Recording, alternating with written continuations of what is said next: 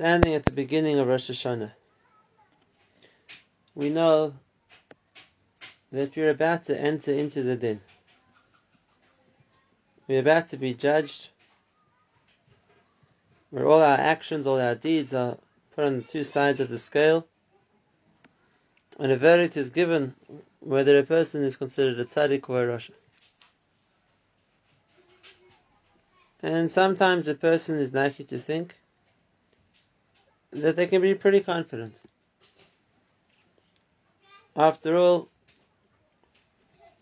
they think of themselves as people who primarily do the right thing. Of course, there are mistakes, no one's perfect.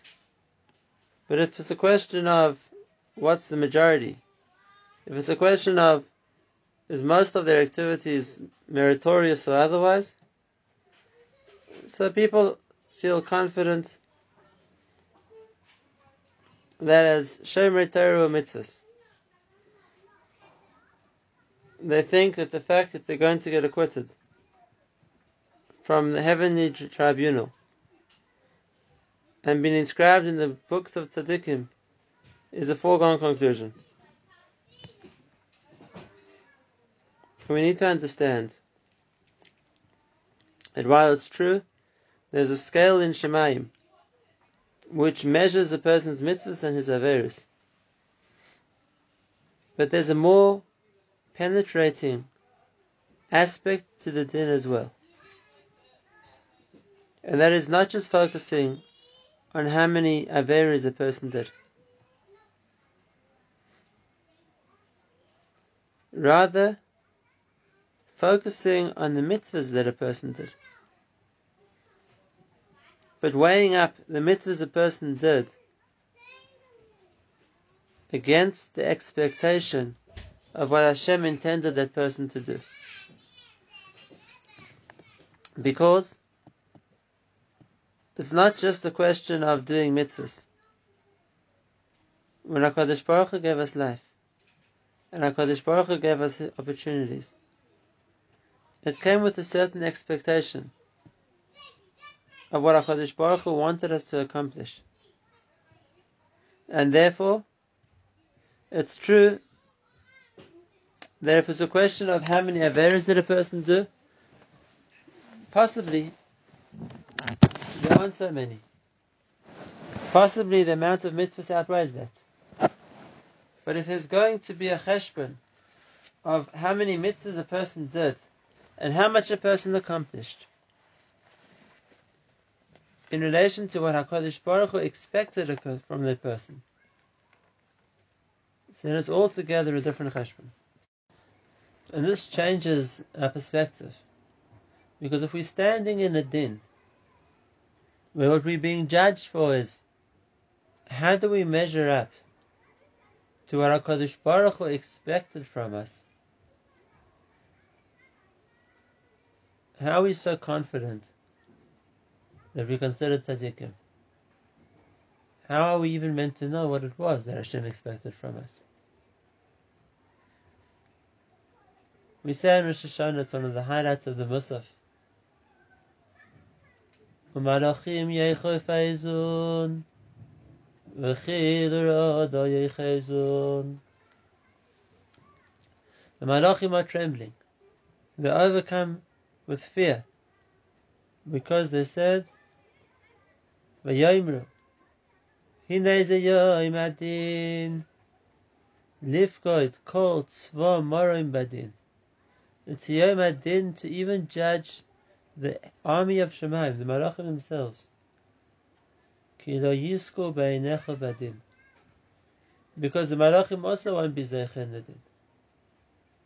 And why not? Malachim don't have Yetzer Hara. And Malachim don't do Averis.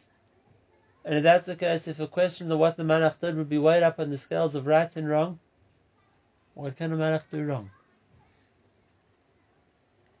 But if the scale is a scale of, did any being meet HaKadosh Baruch Hu's criteria of what it was able to meet?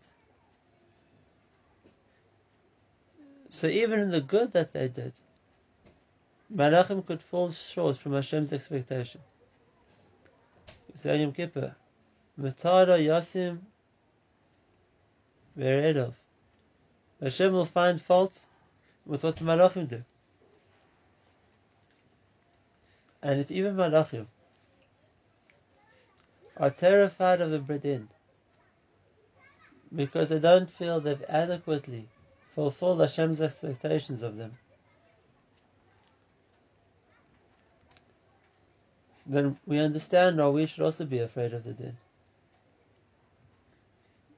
But what are we going to do about it? How do we know what Hashem's expectation of us is?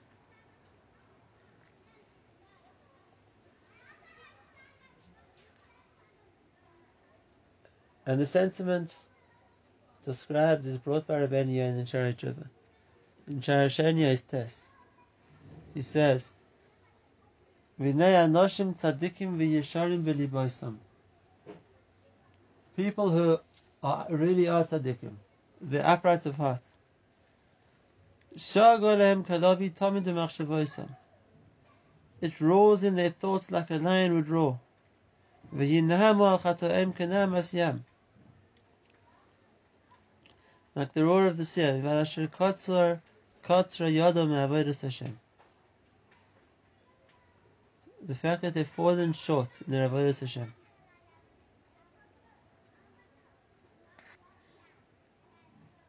And if that's what we're being held accountable for,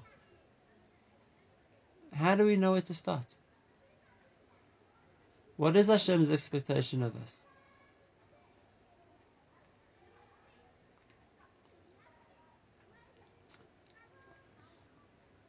So there's one or two points I'd like to share with you.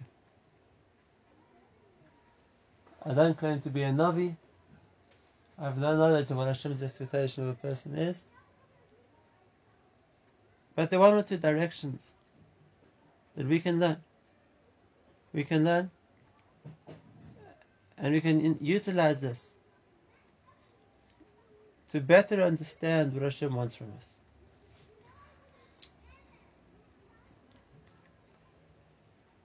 Let's learn the Gemara together. We know that the Shevet of the Levim were chosen to be the Shevet of the Avdei Hashem. The Shevet of the Levim were chosen to be the ones dedicated to serving Hashem. What did the Levim do to serve Hashem? The Korbanos had everything to do with the Avodah of the Beis Hamikdash was the domain of the Kohanim. What was left for the Levim?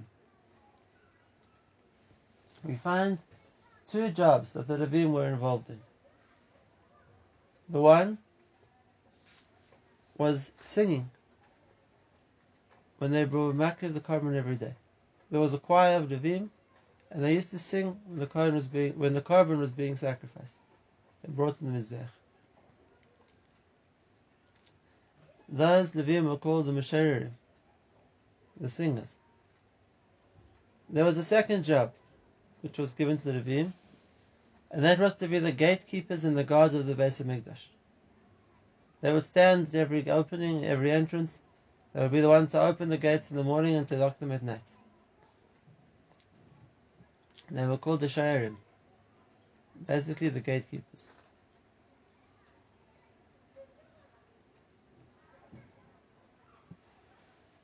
And the Levim were either given the one job or the other.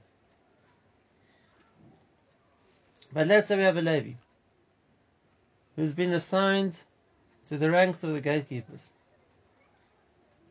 But he feels he has a gifted voice and he'll be able to serve Hashem better by singing in the choir. So he wants to cross over to join the Levim who sing. Is he allowed to do that? Says the Gemara. V'kvar halach Rabbi Yishuv ben Chananya Nesayed Rabbi Yochanan ben Gudguda b'Gofas Hasharim. Rabbi Yishuv ben Chananya was a Levi, and he was one of the Levim whose job was to sing. And he went to help Rabbi Yochanan ben Gudguda, who was also a Levi, and his job was to close the gates. So Rabbi Yishuv came to assist him. The gates of the Beis Hamikdash were huge. It took a lot of effort to close them. Rabbi Yishuv came to assist. And what Rabbi Yochanan said to him? He said to him, Chazar b'cha, retreat, Go back to your job. You're one of the singers, you're not one of the gatekeepers. If a person is going to change his job, it's chayiv misa. Such an extreme punishment. What can we learn from this? What we can learn from this is the avodas Hashem that Hashem expects from a person. A person can see it from the place that he's in. The circumstances Hashem gave him. The means at his disposal. That's where you've been placed. That's where Hashem expects you to serve Him from. And therefore, a person who thinks that I can only serve Hashem if I radically change my circumstances is being a Meshayr Shashir. The setting that Hashem puts a person in, the time, the place, the surroundings are there because that's how a person is meant to serve Hashem.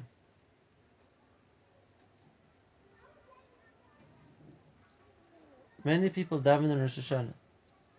HaKadosh Baruch Hu, if only you would give me a different position. If only you would change the circumstances of my life. If only you would do A or B or C or whatever it's going to be, then I'd be able to start serving you. And a tefillah like that is a mistaken tefillah.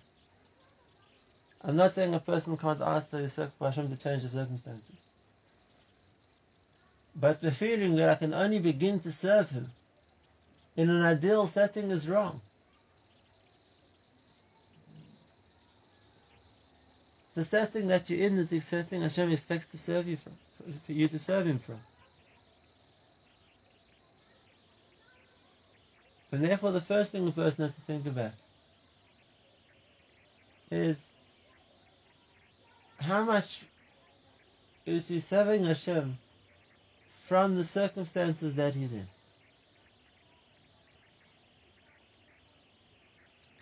If that's where he was posted to, if that's the job he was given, then that's where he's meant to serve Hashem from. And let's learn the second Gemara. A fascinating story in Gemara times. And the Gemara talks about the Amar Rabbi Elazar ben Padas. Rabbi Elazar ben Padas is given the title, the Marad Eretz Yisrael, the Master of Eretz Yisrael. And Rabbi Elazar ben Padas, although he was so highly respected as a Talmid Chacham, as a leader, he was extremely, extremely poor. So much so, the Gemara says one time he fainted from hunger. And in his unconscious state, he felt that he was talking to Hashem. And he said, HaKadosh Baruch Hu, can't you provide me with a little bit more parnasa? I should have food to eat. And let's think, what was Rabbi Elazar asking for? Not for luxury, not for a new car, for enough money that you'd be able to eat. And then, she also thought, can you imagine how much better I'd be able to learn if I wasn't so weak that I'm on the point of collapsing from hunger? And that's what he asks Hashem. And Hashem tells him, Elazar b'nai, I can't give that to you.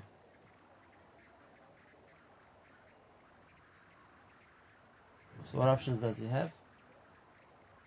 Hashem says, maybe we can create the world again. And things, maybe your minds will be different. What does it mean? Hashem can't give parnasa. Hashem has limitless resources. Hashem sustains everybody. Why couldn't he give Rabbi Elazar a bit more parnas? Of course he could. But what Hashem was saying to him is, Elazar, this is the tafkid that you were created to fulfill. You are going to become great in Torah, even in a situation of destitution.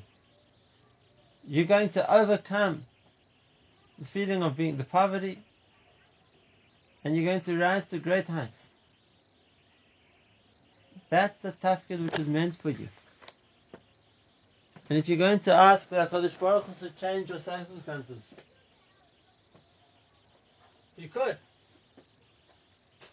But then you're not being able, given the chance to fulfill the tafkid you were meant to fulfill. And if that's the case, the only answer, Hashem says, is to create the world again. And then all the neshamas, we can reapportion all the tafkidim. Maybe your tafkid will come out different. And the Raza says, in such circumstances, I don't want that to happen. I'll live with my situation. And Hashem says to him, in the reward of saying that, you're going to be given a tremendous smile in Shemai, a tremendous olam haba. And the principle we see from here, the principle we learn, is that a person's meant to serve Hashem in the circumstances Hashem puts him. That's why Hashem put him in those circumstances. It's there because that's the position he's meant to grow from. And when he does, then like Hashem promised Rabbi Elazar ben Padas, there's a special reward in Olam Haba. That doesn't mean we can't daven. It doesn't mean we can't ask Hashem. What it means is we can't be toile our willingness to grow or to serve Hashem on external circumstances. Hashem, if you do this for me, if you find me a shidduch, if you get me the position I want, if you organize me a better parnasa, then I'll be able to serve you. That's not the right way to look at it. We can ask for all those things, but you're meant to serve Hashem exactly with the factors He's given you now. That's the first point. And if you're already thinking in this direction, let's go to a second point. A second idea of understanding what Hashem's expectation of us is.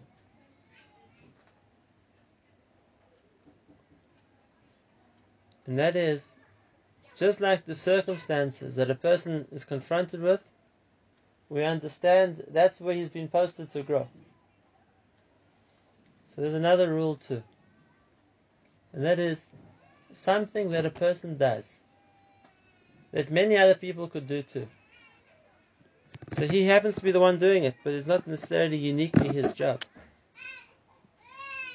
So okay, you can do it. He has the opportunity. But other people could do it too. But those areas where a person is the only one who could do it, those areas where a person is irreplaceable, nobody can do their job instead of him, then he has to understand this is an expectation Hashem has of him. Because this is something Hashem, so to speak, is relying on him to do. No one else can do it. And in areas like that, a person is so much more mechuyev.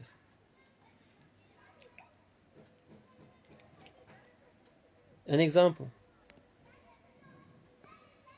Something I always try to find time to do in Erev Rosh Hashanah. And that is, think about, are you fulfilling your ichrayis to bring up your children the way Hashem wants? Because as a parent, a father or a mother, there's no one else who can replace you. The children Hashem gave you is a tafkid given specifically to you. No one in the world can replace that. And if that's the case, that's something that a person is going to have to think about. This is uniquely my job, tailor-made for what I need to do. Am I fulfilling my obligation as a parent? And we can expand that as a spouse. Once again, if you're a husband or you're a wife, there's a role you play where no one else in the world can do. Even if you're a child, your responsibility to your parents, even if there are siblings and other brothers and other sisters, but still, in the circumstances the child finds himself, it's something which is uniquely theirs. And yes, the Ramak, the Moshe Cordovera, the great Mekubal writes, therefore, a person is judged on how he acquitted his responsibilities to his spouse or to his children much more strictly than his responsibilities to other people. Because in most cases, responsibilities to neighbors, to friends, are not uniquely his own. Other people could step up to the plate as well.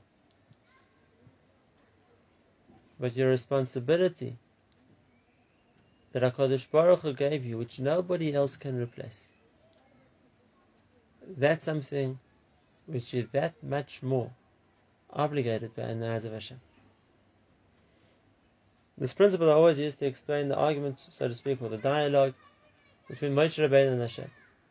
Hashem tells Moshe, Moshe, go and take the Jewish people out of Mitzrayim. I've chosen you. I'm sending you. And Moshe says, Hashem should send somebody else, Hashem. Shlachna b'yad tishlach. What was Moshe thinking? Hashem told him, I'm sending you. And the answer is, Moshe thought, it's true Hashem's chosen me, but it's a job somebody else could do too. So it doesn't have to be me. And never said, Hashem, please choose somebody else. I don't want to do the job. And HaKadosh Baruch Hu's answer was, Moshe, there's nobody else. Hashem says, Moshe, I created you to do this job. And therefore, you're going to have to do it. And that's the second part of our cheshbon. Those areas where nobody else can do. That's where there's more of an expectation on us. And if we're talking about people who are close to us, then let's let our mind think a step ahead of that. Let's focus on something else too. Something also. A tafkid which is uniquely yours. A tafkid which Hashem is expecting you to fulfill because nobody else can. And that is the tafkid of perfecting yourself. Of raising your level. Of overcoming your midas. Of improving your avos Hashem or your yira or your dveikus. Who else can do that? It's a job which is uniquely yours. And it's also going to be part of Hashem's expectation of a person. How much did you improve? Did you work on yourself as much as Hashem expected you to? Did you change yourself as much as Hashem expected you to? That's part of the din too. And if that's the case, we understand what the Piyutim say, that coming into Rosh Hashanah, the person is meant to be scared. The person is meant to be terrified. How do I know if I'm going to be able to be acquitted in such a din? How do we know? How do we know if we're living up to Hashem's expectation of us? And if we ask HaKadosh Baruch Hu for the future, for another year of life and health and hatzlacha, Hashem gives, but it comes with expectations too.